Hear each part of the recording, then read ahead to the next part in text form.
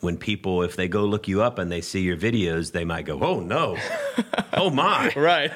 They're like, "Whoa, what is this?" Wait, he's got girls in the video and girls he's and got cars money and cars, and there might be. Did I screw that up? And you can get Listen Up for only $14.99. Today on Pod Have Mercy, which is a podcast we do here through Chapelwood, but it extends out and it's got a pretty broad connection of people. Then we talk about faith, we talk about life, we talk about, when Matt Russell has been here with us, we've talked about creatives, whether it's the iconoclast they do, arts and music and poetry.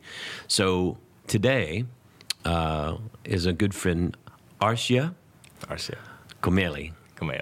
I'm saying it good. All right. You said it perfect. And Arshia is a member at Chapelwood, and you and I met, I guess, not long after you got here in 2017. Right. And you became a Christian and wanted to be baptized. True. You are from Iran. You immigrated here in 2016. End of 2016. End of 2016. And how old were you then? I was 20. 20. Yeah, I turned 21 3 months after I came here. So we're going to talk about a lot of stuff because what people may not know about you is Arshia is also A.K. Arshi. Yes, that's my stage name. That's your stage name. Right. He is in hip-hop, rapper, hip-hop.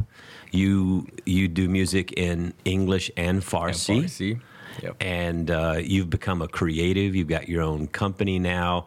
This guy who I watched who was barely being able to, couldn't find the money to pay for tuition in school at University of Houston. We're going to talk about that too and how successful you were in that. Now you're doing all this kind of stuff, making videos, doing music, getting written up on this, these websites about news. Articles. Yeah, it's just great. So just to introduce people, born in Iran, half Persian, half black. Arshia came to Houston in 2016. You graduated from Houston with a 4.0. 4.0. Straight A's. Which I saw that coming. Yeah, straight A's. Straight A's.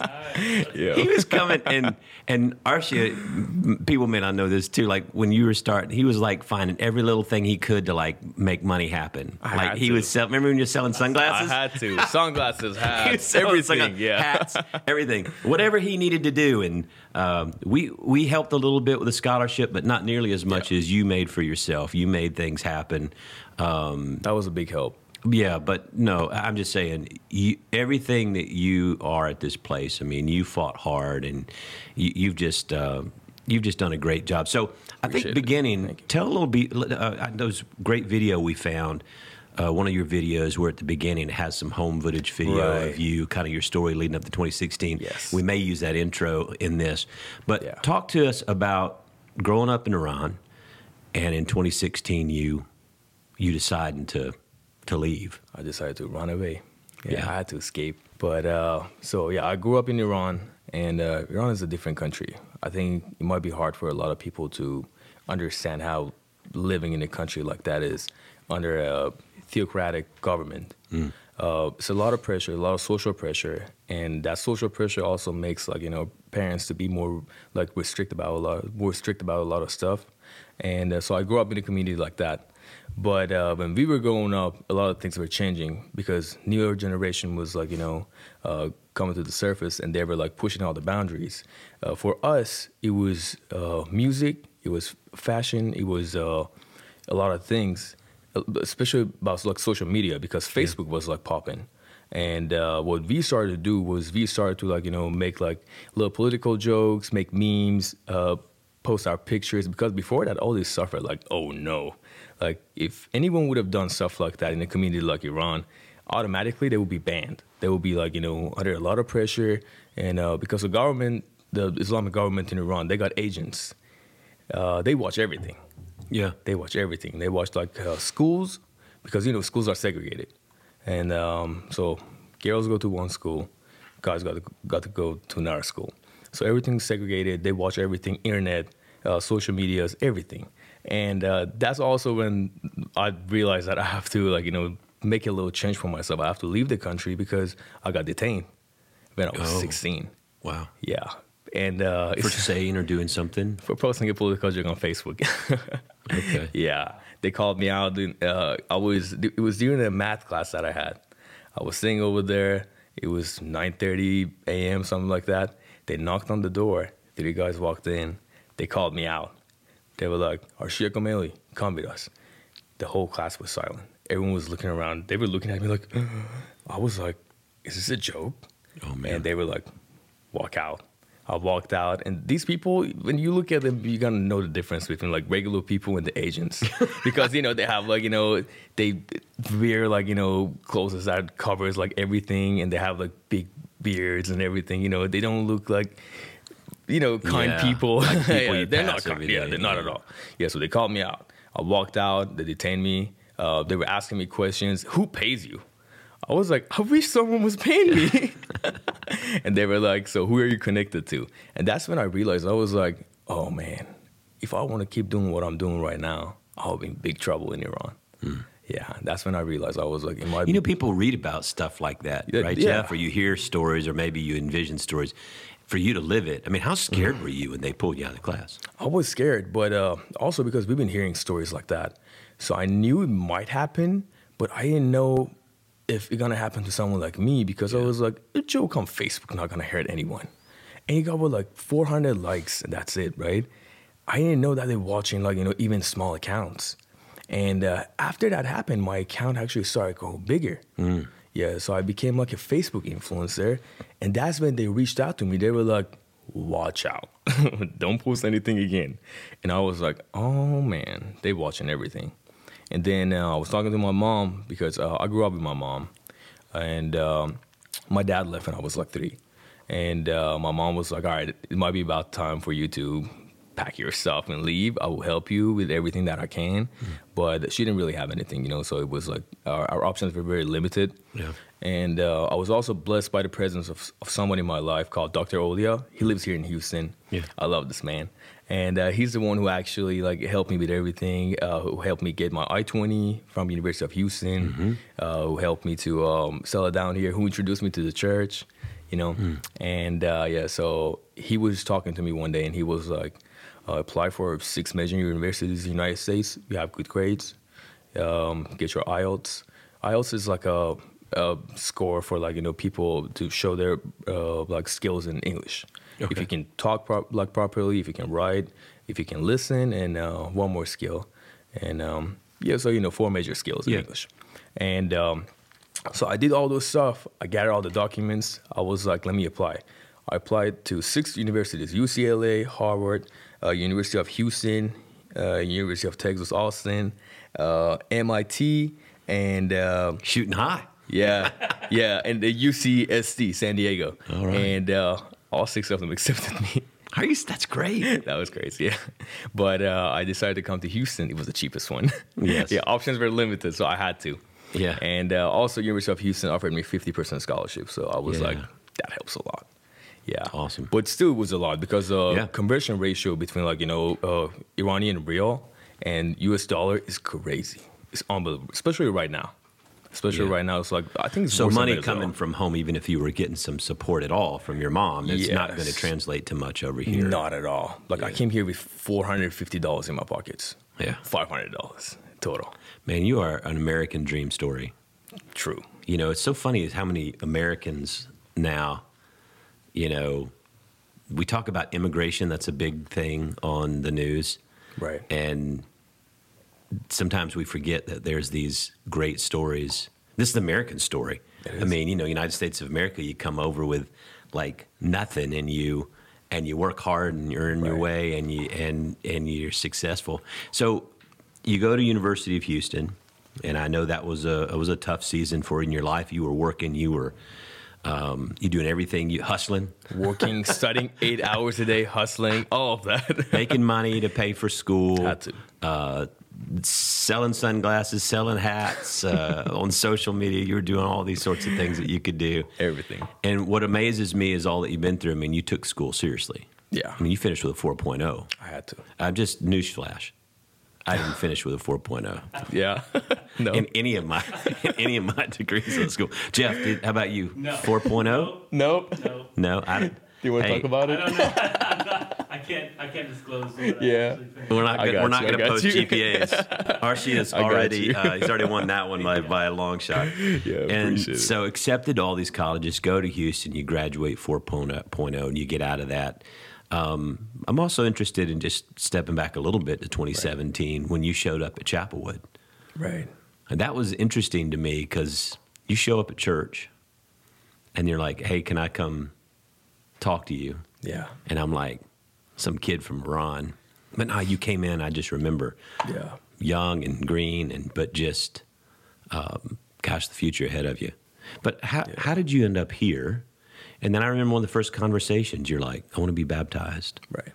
Talk about that, just that part of your faith journey. Because coming from Iran, I'm sure there's Christians there, but probably not very many. I don't know how that works. Yeah, not a lot. That was a big decision, but I knew I have to do it. Well, the main reason was because when I was growing up with my mom had a Bible at the house, and it was a translation in Farsi. But because I read Quran, I read Torah, parts of it, and then I read Bible. I read philosophy because I was a very curious person when I was growing up. I had questions about everything. I was like, I have to figure stuff out. And there was a point in my life that I was like, I don't think I want to, be under the same rule that is destroying all these lives in Iran. And I'm not trying to talk negatively about anyone's opinions. Everyone can believe in whatever they want to. But for me, that wasn't it. I couldn't be the same person that I was because I felt like I was being restricted by the Sharia law, whatever they want to call it, by the Islamic government, that ideology. It was restricting me very much as a person, as an artist, as a human. And that's when I started reading Bible.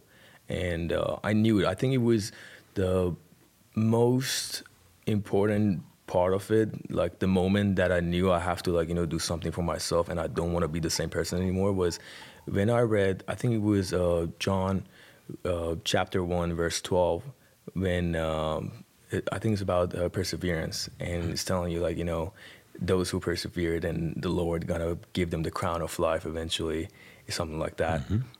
Because I'm translating in my head from Farsi to English, so and that's when I was like, yep, I think I have to change something for myself. And at that point, I was 15. And then when I was 16, that little incident happened. I was like, oh, yeah, this is it. So 17, 18, I was just working, trying to, save up a little bit of money. And I was designing stuff for people in Iran. So back then, I was doing the same thing. But it was more limited. I was trying to, push my little business on Facebook. Then they stopped the business. When I was 19, they were like, you have to close it down. I was like, why? Really? They were like, you have designs that we don't approve. And those designs were like kids playing or stuff like that. I was like, why? But just graphic designs. Graphic designs. For T-shirts, for stuff like that. So they didn't like that. And now it's too much that they can't stop it anymore. And but yeah, back then everything was different, and I knew I have to change my path. And then I decided to come here, and I came here, and then I came to Chapelwood. I think it was the 4th or 5th month after I started school that Dr. Olia was like, by the way, I have a great neighbor, and he's going to Chapelwood. So if you want to go and check out, the community, because he knew about, my faith, and he knew that I really want to change myself as a person. And he was like, why don't you go check out Chapelwood? And I was like, sure, I'll go check it out. And the first time I came, I was alone. Yeah, no one came with me, Which takes a lot of stones. I mean, for you, young, new here, from just rent, myself, and especially driving in this neighborhood, right? Yeah, right? I was driving around. I was like, I love these houses. It was beautiful. I was looking around. I was like, this is beautiful. Nice yeah, it had a great vibe. That's the most important thing. And I just knew it was the right thing for me to do. As soon as I walked into church, it was this. I can't even explain it, because some people might not believe in energy, but it just hit me. And I was sitting there. You were speaking, and I was just watching you speak, and then it was kind of cool because I didn't know that there are churches, because where I come from, churches are not like this, playing music and stuff like that. That was so interesting to me. I was sitting there just amazed by the whole thing. I was like, this is beautiful. Yeah. Yeah, and I knew I did the right thing, and then I spoke to you about it, and I made my decision. I was like, yes, and I'm very serious. And what I did have very big consequences in Iran. In Iran, the consequence of what I did, converting to Christianity, is execution, is death. But I'm not scared of nothing, not anymore. I have my faith. You know, I have God. I have Jesus. So I have you my can't church go behind back. me. No. You couldn't. When you made that decision and when you were baptized at the altar, because I remember asking you, like, do you want to do this in the service in public or do you want to do it private? Because we've done a baptism for another. I talked to you about someone else here from Iran, and they wanted to do it in private because they still have some extended family. And you were like, no, I want to do this. I want to do it in public. I want to do it in the service. I remember. Yeah. Talking about a lot of stones to show up and then to be baptized. I don't think a lot of people here can understand your journey and those decisions that you make. Right. And just, that faith that filled you and changed you, but just the bravery, the courage, to make that decision. And then knowing that, like, you can't go back. No, I cannot. And then after that, my activism part started. So I knew I have a bigger reason for everything that happened. I knew there was probably a bigger reason, but I didn't know what it was till recently, 2 years ago. And what I did was pretty big because I know it influenced a lot of other people to just be who they are, to be more brave about their decisions. So before we get to that, so your avenue was the activism first or was the hip hop first? Because you've always kind of had a love for hip hop, right? Because even in those early videos when you're still in Iran, you're still freestyling on the rooftop. Yeah. All right. So I was freestyling, and people may not understand. We might have a bunch of old folks listen to this that don't do hip hop and rap, but I grew up on the Beastie Boys, right? And Run DMC, so I'm dangerous. DMC, I know enough about that. Let's go. But yeah, it was, and of course now it's such a big part of the culture, right? Because it is poetry. It's lyrics. It's raw. There's an art to it. And I was telling folks that, you have kind of a persona too when you are AK Arshi, right? That when people, if they go look you up and they see your videos, they might go, oh, no. Oh, my. Right. They're like, whoa, what is this? Wait. He's got girls in the video and girls he's and got cars money and cars money. And there might even be handguns and tattoos and what's going on? And then you sit here and I told Jeff, I was showing him some videos and I was like, yeah, but when you meet him, I was like, this is sort of, I was telling them, I heard a sit down with Jay-Z, right. You said it's been an influence in your life. Definitely. And it's interesting because I can't remember if it was David Letterman on one of those specials or something, but it was a long-form interview. He sits there and he's nothing like he is when he's rapping. Right. And he says, there's in some ways it's kind of a character, not really a character, but it's kind of, you slip into this different identity when you're, that's true. And so all the braggadocious, all the stuff that happens in hip-hop is kind of the culture of how they slam each other, talk to each other, diss each other, back and forth, all that kind of stuff. So was the hip hop first or the activism first for you? Or it was hip hop first. So hip hop first. So that was part of your life already when you were here and you were in school. Were you doing it while you were in school or? I was freestyling. I was writing. I was freestyling because I'm a lyricist. I have to write down stuff. I have to go bar by bar and give it a bigger meaning. I love putting metaphors in it. Stuff like that. Yeah. And I'm very lyrical. I don't like that mumble rap. It's just not my personality, I can't do that, I'm like, I need lyrics. I need to give a bigger meaning to everything. I need to use words with power, stuff like that. And end of the day, it was I needed a strong message behind everything because I was where I come from and everything that I'm doing right now. I wanted to just encourage other people to do better for themselves too. So even in the songs that I was talking about all those money and stuff like that, it wasn't just about that. I was also telling kids to stay dedicated, to be a good person, to stay with your family, with your friends, help each other to grow. That's the most important thing, community. I'm trying to teach them about community, and like especially when like 2 years ago everything changed, but we will get there. But first when everything started, activism I think is a part of every Iranian at this point. Yeah, like I feel like if you don't do stuff like that, especially if you come from the country that I come from, it's like you're just not being a real Iranian. Because how can you see, your brothers and sisters get shot in the streets and not talk about it? How can you see all these young kids in the, prison and just not talk about it? Close your eyes. Like, what type of person are you if you do that? So I feel like 80% of the people are like that. Unfortunately, the repression is pretty real back there in Iran. Yeah, it's easy for them. Killing people, putting people in jail, imprisoning people is so easy. So activism was always back there, kind of. But again, another step in courage for you, right? Coming over, it's courageous. I mean, even speaking out when you're over there, it's pretty courageous.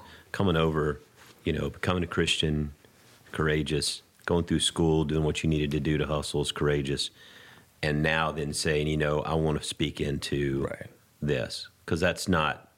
I mean, if you look at what's going on in the world today, whether it's Russia, Iran, or North Korea, or whatever, people, they can find you outside of just those countries, too. They can. If they want to. Yeah. Right?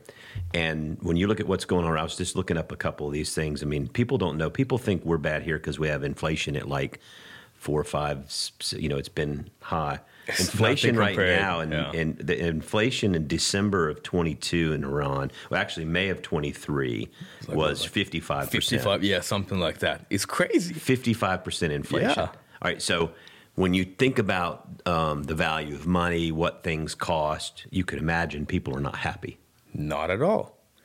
They're tolerating, but because of the force. It's fear. It's by fear, yeah, because if the government just loosen up a little bit, people are going to take over. And that's what the government knows too. They're afraid of people. Yeah. They're afraid of people like me, because now there's a generation that are going to speak up, that they're going to speak out, against all these stuff. And they're very scared. They've been trying to report my Instagram page. They've been trying to post comments under my videos like, oh, you're not in Iran, you shouldn't be talking about stuff like this. They've been trying to discourage all of us. So they're still even involved in posting on your stuff. Yeah, so it's kind of funny, it's kind of actually scary that so the IRGC, or Islamic Revolutionary Guard Corps, which is like the organization that hold the government in place because they're super big. They're probably the biggest terrorist organization in the world.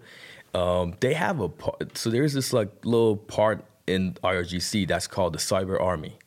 So they have people online that are gonna target people like me, and they're gonna come after us. What they're gonna know, what they know now is this is not gonna work anymore. We're not gonna back out. You're not gonna be scared of a comment on Instagram. No, yeah, not even that. They can report my pages. I will open up new pages. I'm verified everywhere else too. So there's no way for them, and they're very. So they're trying to shut some of your channels down. Yes, they did try to. They closed my Instagram for 5 days, but I got it back eventually, and then I got verified, and then now it's just over for them. They can't do anything anymore.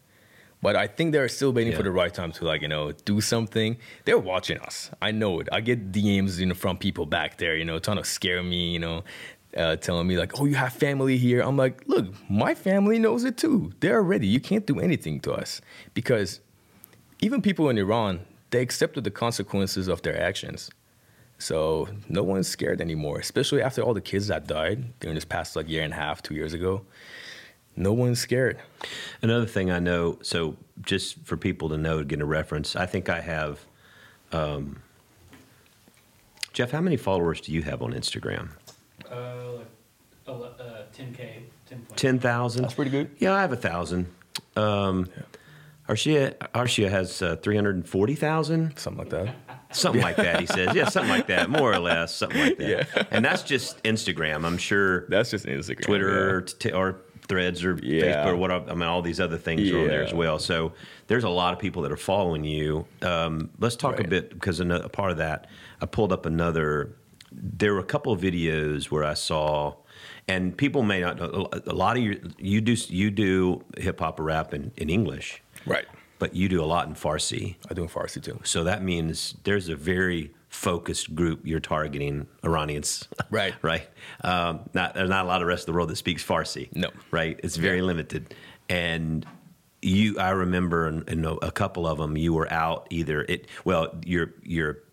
video was set up like a demonstration because you had pictures of people who've been in prison. Right. Poets, creatives, yes, musicians. Talk a little bit about that and advocating for these folks. I just saw this, this article here where there's like 95 years handed down to 11 of these to 11 prisoners, creatives, and it's a collection of people who are poets or social activists or all sorts of things. Talk a little bit about that. Absolutely. Well, I feel like it's a major responsibility for someone like me. I have to be their voice because they're in prison, and not a lot of people are like speaking up for these people.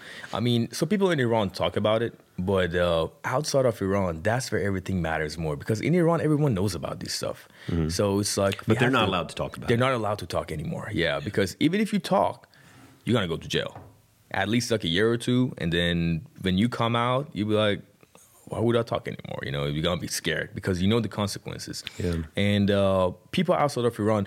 So I'm grateful for all the people outside of Iran, all the Persians, all the Iranians that are actually like speaking up, that are using their platforms to echo these voices because it takes a lot of courage. And for someone like me, I don't know, I think it was like more like a personal thing because I was thinking about myself. I was like, if I was in jail and no one was talking about me, just because I stood up for my people, how would I feel? Pretty bad. I'll be like, look, I did all this stuff for these people. I was trying to help them socially. And now I'm in jail and no one is talking about me. Yeah. That's pretty sad. So whatever I do, it's like, it's not just for me necessarily anymore. It's for these kids. It's for these young people who got nothing to do in Iran anymore, who are in jail.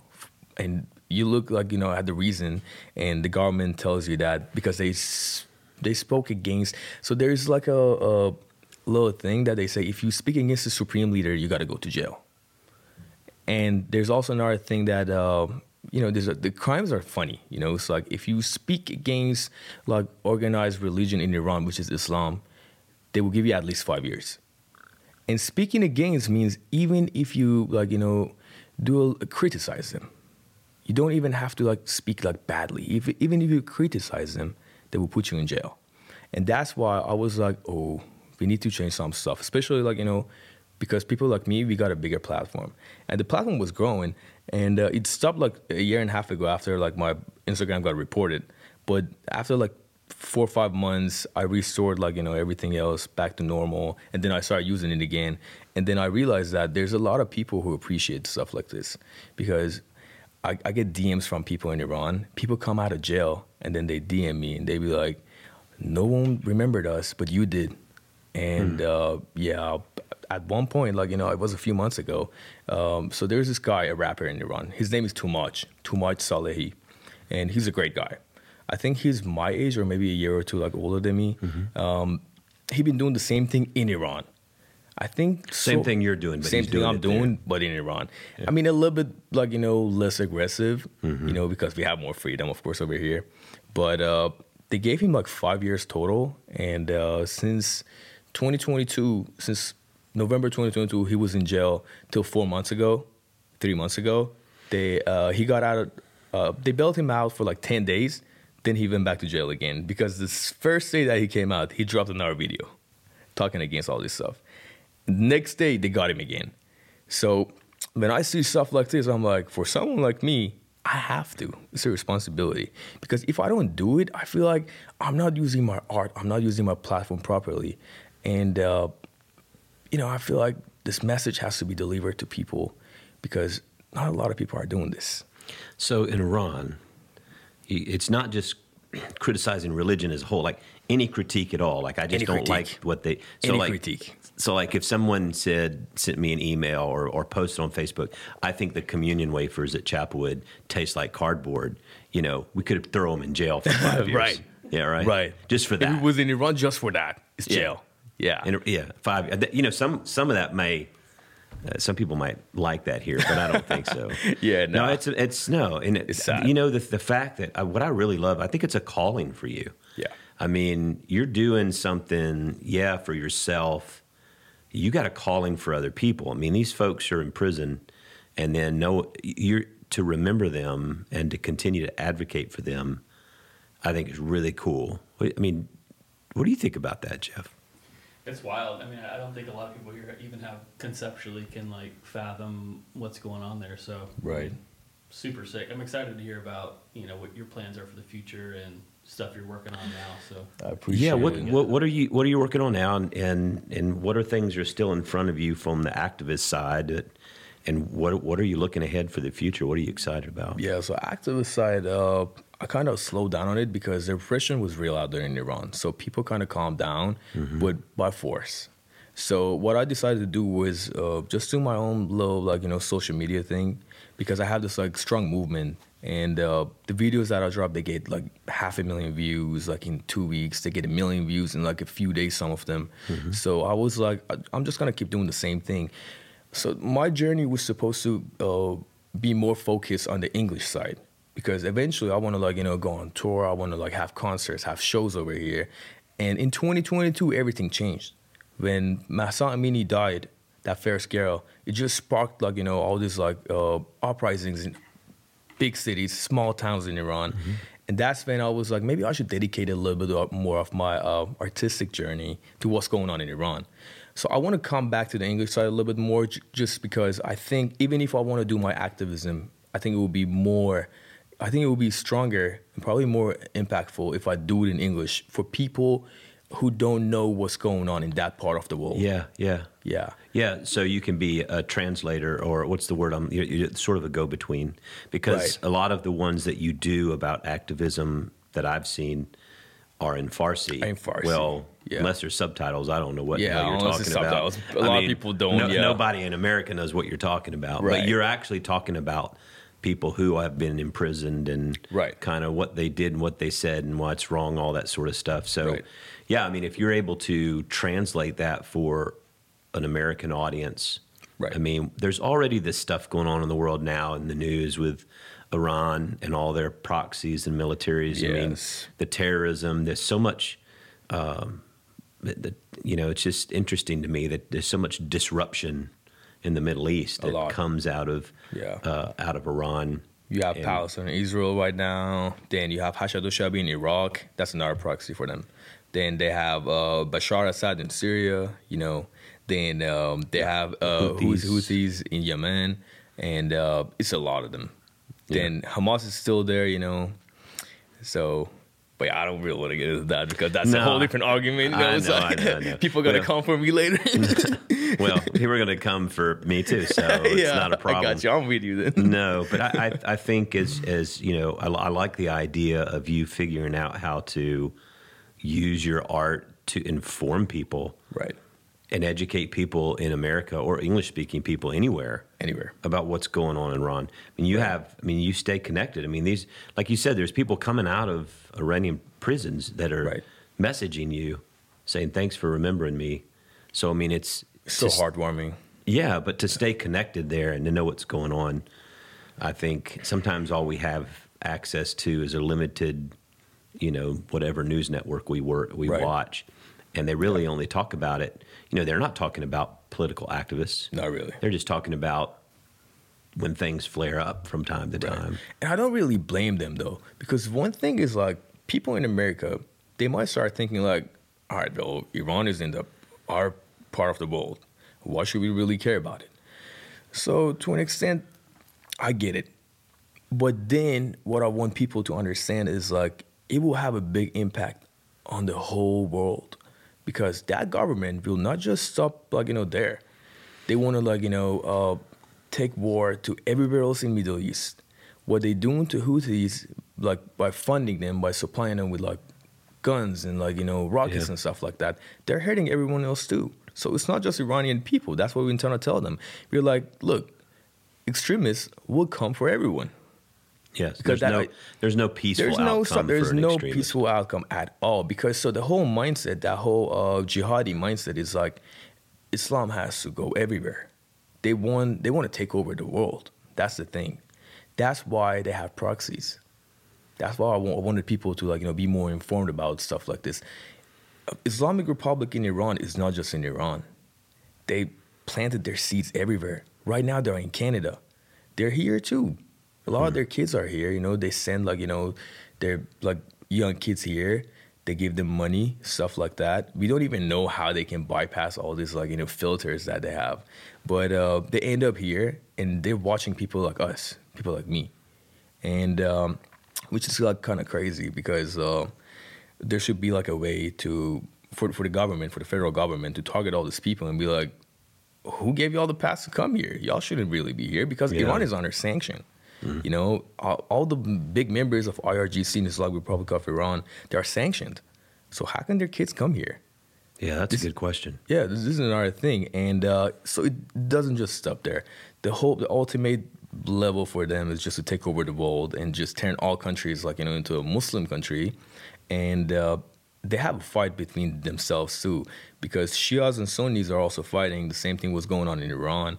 And if people know the history of the world, it was also a war going on between Iraq and Iran 40 years ago. Yeah. Saddam Hussein attacked Iran. The war was going on for 8 years. So that would never stop. And now with everything with Hamas and them, Islamic Republic was the biggest supplier of Hamas. The major contributor to Hamas was Islamic Republic of Iran. The government, not the people, of course. The people are different. The people are against the government. This is also a very important thing because it gets complicated. I try to tell people, I'm like, the people of Iran, they're not the government. The government is so different. It's like they're extremist people. They're fundamentalists. And people, they're regular people. They want to live their lives. It seems to be, from the way I understand, of course, Iran up until 1979 was very Western, there was a lot of Western influence, and it was moving in a Western direction. It was. And then, of course, the revolution. Khomeini came. Yeah, and so it's changed, but there's still, when you look even when I see those videos when you were still in Iran, the kids dress like you do in the U.S. Yes. You have young girls that don't want to necessarily dress the way they want them to. They want to dress like Westerners, and that probably gets them in trouble too. Yeah. I would imagine. And they don't care anymore. They're fighting. Yeah. So it's a part of this social fight going on because they were like, all right, so you want to put everyone in jail? How many people can you put in jail? This is how the younger people in Iran think right now. Wow. And I think now they're seeing people like me being their voice, and they're like, okay, now we have a external backup. We have someone outside there that is watching us and is saying to the whole world that, look, these kids are not alone. These people are not alone. And if anything happens to them, they're going to be people like me, especially since our platforms are growing too, that you can't just kill them and put them in jail and think that no one's going to talk about it. We're going to be talking about it. I'll be here. I'll be here. I'll be yelling. I'll be telling everyone. I'll be informing people. Yeah. Because we have to raise awareness sometimes. Well, as we kind of wind down the conversation, there's some people may not even be aware of this, but in the United States there'll be elections in 2024. I'm reading Iran will have elections for parliament in 2024. Like a week or two.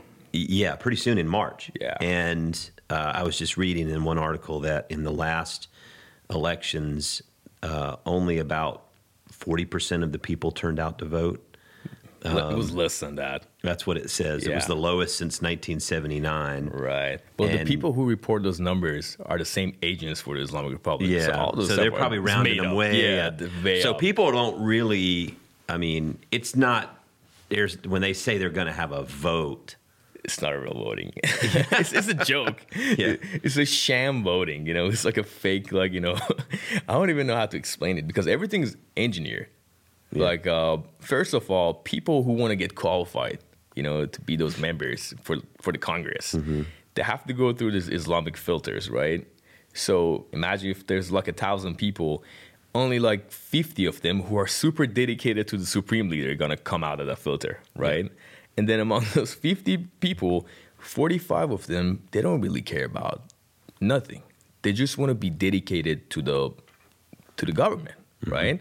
So it's like, it's a joke, end of the day, because don't they're really not have a for the choice. people. They don't have a choice. Nah, yeah. Yeah, and that's what people know too. That's why, especially this year, I think it will be the worst. I don't think anyone gonna show up. But the other thing is, like, government is also they have their own fan base. They have their own little crew, and we call them basijis. Basijis are probably like the worst type of people in a society when it comes to social stuff. They want to limit everyone else, and the reason is not just because of their own beliefs, but also because they get little incentives from the government, right? So the government, pays them. If you want to convert it to like US dollars, like $20 a month, and they will do everything for the government, everything. $20 a month US is probably pretty good bit of money for them. For them, yeah, it would turn out to be like 1 million reals, but right now, not anymore. With the inflation rate, not anymore. Yeah, but so they get little incentives, and then it's kind of heartbreaking that the kids who do stuff like that, who join that little Basiji is like an unofficial militia in Iran. Okay. Yeah, so they will have like a higher, what we call a higher score when they want to go to college. That's kind of sad. Yeah. Yeah. So it's like regular kids, they're going to study all this stuff, and they're not going to join Basij or anything like that. They're not going to be like little snitches for the government, and they're going to have a lower chance to get into good schools compared to people who do stuff like that, but they don't study. Yep. That's the type of government that we're fighting against right now. Sounds like Harvard's. Good thing you didn't go to Harvard. You went to Right. Houston. You went to a good, University of Houston. You went to a good, Right. hardworking American school Right. where you got a good degree. You Yeah. had to make your grades. They put a ring on it, I got my know. fish ring. Yeah. I like that. Yeah, it'll be cougars out here. That's right. I have a question for you. Right. So you have a foot in like the church. Right. You have a foot in Houston rap culture, Mm-hmm. and then in this activism for Iran. Right. What would your advice be to the Christian church on ways that they can reach people in these different kind of like subsections in the world? Right now, I would say social media. I would say social media is probably the easiest way to reach out to people because the message, I think it would be hard to do like, physically, because then you have to go to these gatherings with like Persians and stuff like that. And Iranians are scattered. I don't know if you're just talking about like the Iranian community or if you're talking about I mean, like all the communities that you're a part of. Yeah. Because you obviously have resonated with Christianity in Right. a way that that kind of has like a parallel to your activism and the Yeah. reason you care about people. So I'd just be curious on kind of what your opinion would be on how to reach into those different kind of communities. Yeah, how can the Yeah. Christian church, how can a church like Chapelwood do a good job of making sure we're staying connected to the hip-hop community, but also like the community that you're in with Iranian American community to help let them know we're supportive. Right. Right? You want to know the easiest way? Yeah. I'm here. Me. I Yeah. got you. Yeah. I'm pretty much sure we can do it together. Yeah. I think Well, that that's would why I probably be the wanted you to easiest way. come Yeah. and do this because it It breaks was long overdue. Yeah, I Yeah, wanted to do we've this been with you. talking about it for a Yeah. long time. But it breaks down one wall. It breaks down one wall to people in Chapelwood and people in the church culture who may listen to this podcast to get to meet you and see you. Right. And that way, when they go look at some of your videos and they go, whoa, I don't think that's my cup my of tea. thing. Yeah. But now they've heard you as a human, a person, your desires, your faith, your activism. And Right. while they may not, it's just like somebody like, maybe you're not a punk rocker, maybe you're not a country music singer, maybe, all these genres I do are country just. songs too. Oh, you do? Yeah. I like Beyonce. I play my guitar. Yeah, I do all of it. Like yeah. Beyonce. Like Beyonce. Yeah. Yeah. But I mean, all those genres speak, those are just methods or avenues of creative outlet. That's all Right. they are. But what's the message? And that's, I think, like you said, like on some of your videos, and you see them a lot in hip hop videos where there's money raining down and there's Right. girls and there's guns and there's cars and all that. But what are the words being said? What's True. They talk a lot about, here, look how successful I am. All right, but how did you get there? And you're talking about applying yourself, your story, right? Right. Is you're successful, maybe not in the way it's portrayed in your videos. That's kind of a hyper version, a creative way of filling that out. But yeah, communicating to people in the church what's going on behind all that, Yeah. and then having people in your community hear from me or from the church saying, hey, we get this. And we may not look like you when you are doing the video. Right. And we may not dress the same now, but Right. we have a same common faith. We have the same common interest in That's true. justice, and a same common interest in speaking out when there's these things that are happening that are unfair and inequity in the world. Yeah. And you just have a unique bridge, kind of like the Apostle Paul, who had, a foot in Judaism and a foot in the Greek Hellenistic culture and Right. the birthing of Christianity. He kind of was in the right place at the right time with all these avenues. I kind of see you like as a modern day Paul. You're not writing epistles, but you're writing lyrics, you're producing videos, you're producing entertainment, but it's speaking specifically to, part of it. And I know not all your stuff's going to be activism stuff, but the fact that that's heavy on your heart, I think is really cool. I appreciate that. I love That was such a beautiful comparison. Appreciate that. Apostle Paul. Yeah. You have to write a new, what do you call it? A new song, a new poem. Right. About how you are the modern day Paul. You bridge the societies together. On one of my songs, I will definitely do that. But so I have all these projects coming out. Well, maybe you know about On the Radar, that little platform that they do freestyles on and stuff like that. Drake was on it a while ago. Okay. So they invited me on the platform Nice. 2 months ago. It's still not out yet. I think it should probably be out in a couple of days. Okay. So I'm also doing stuff like that. Because I want to rep Houston, I want to rep Texas, I want to rep my Persian community, I want to rep my church, I want to rep my brothers, I want to rep everyone, And it's 7-8 major things that are contributing to my growth, and that already contributed to my growth, and I want to rep all of them because I'm all about community, honesty, integrity. I have my own principles that I will stand on them forever. Mm-hmm. And this is what I'm trying to keep doing. And all these projects that are going to come out, not all of them going to be about activism. Not all of them, yeah. But I want to show people that I'm also not a limited person. I don't just want to do rap in the that traditional form that was going on, just talk about partying and having fun. No, I'm just not that type of person. All right, explain to me what Houston drill. What is drill? Houston drill. What is Houston drill? So educate this old white man on what Houston drill is, because I know hip hop, I knew rap, old school, but what's Houston drill? So drill is a genre of music. Drill started in Chicago, but that was the original form of drill. Then it made its way to United Kingdom. Then it changed. The beats changed and the lyrics changed. So you have to be more lyrical. So drill is not like trap. Trap music is just something wavy that you can just head bop to it and be okay, it's cool and party on it. Drill is more lyrical. It can get more aggressive too in the UK form because they're talking about drilling their enemies, right?